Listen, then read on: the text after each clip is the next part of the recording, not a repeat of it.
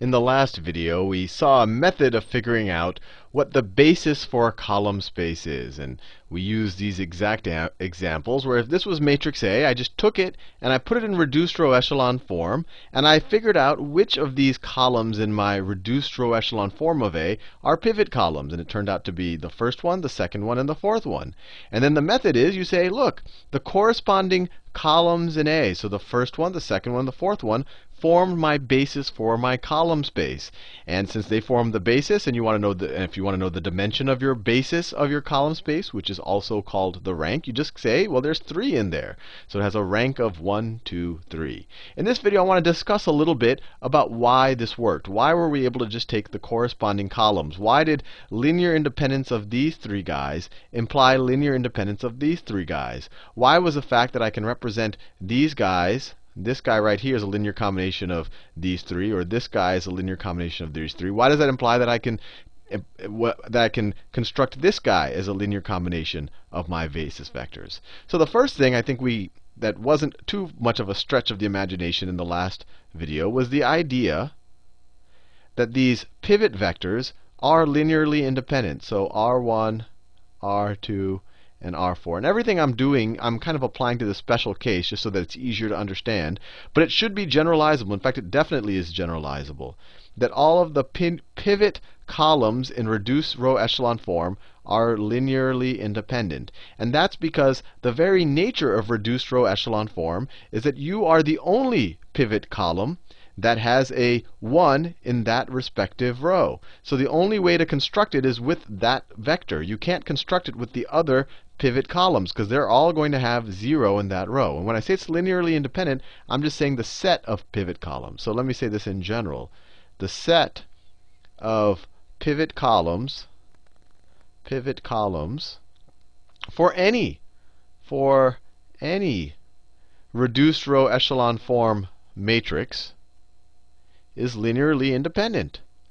And it's just a very straightforward argument because each column is going to have 1 in a very unique place. All of the other pivot columns, we're going to have a 0 in that same place. And so you can't take any linear combination to get to that 1, because 0 times anything minus or plus 0 times anything can never be equal to 1. So I think you can accept that.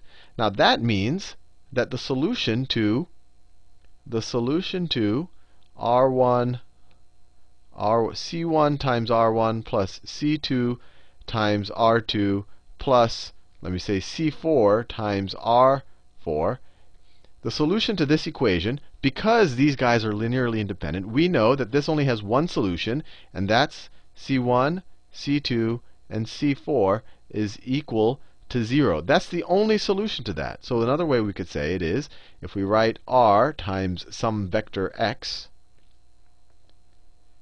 well, I'll just write it times this particular x, where I write it as C1, C2, 0, C4, and 0 is equal to 0. So this will be some special member of your null space. It's a particular solution to the equation. This is equal to 1, 2, 3, 4 zeros, because we have 4 rows here.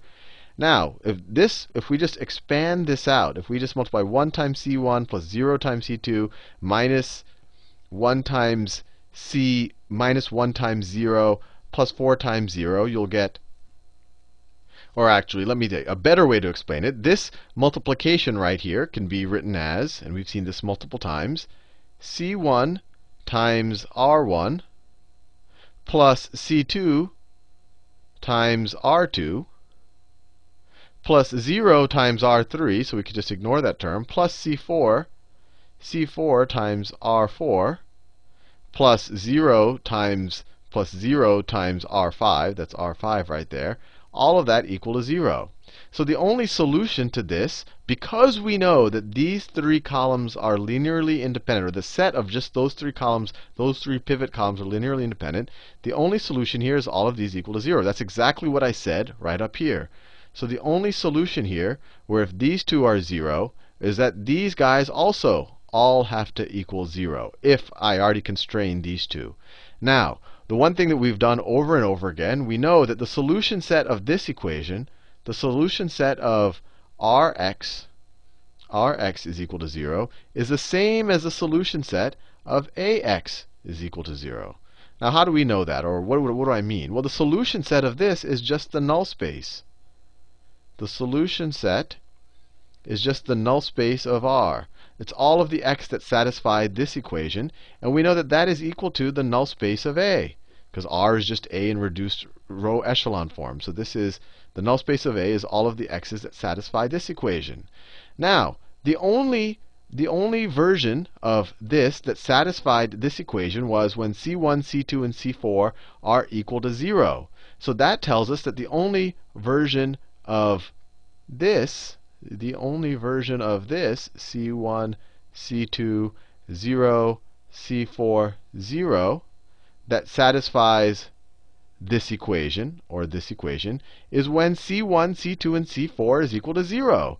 Or another way of saying that, if this is vector A1, A2, A4 right here, if you multiply this out, you get C1. Let me do it over here. You get, let me do it in blue. You get C1 times A1 plus C2 times A2, and then 0 times A3 plus C4 times A4 plus C4 times A4 is equal to 0. Now, these guys are going to be linearly independent if and only if the only solution to this equation is they all equal to 0. Well, we know that the only solution to this is that they all equal to 0, because anything that's a solution to this is a solution to this. And the only solution to this was, if I go ahead and I constrain these two terms to being equal to 0, the only solution to this is all of these c's have to be 0. So likewise, if I constrain these to be 0, the only solution to this is that C1, C2, and C4 have to be 0.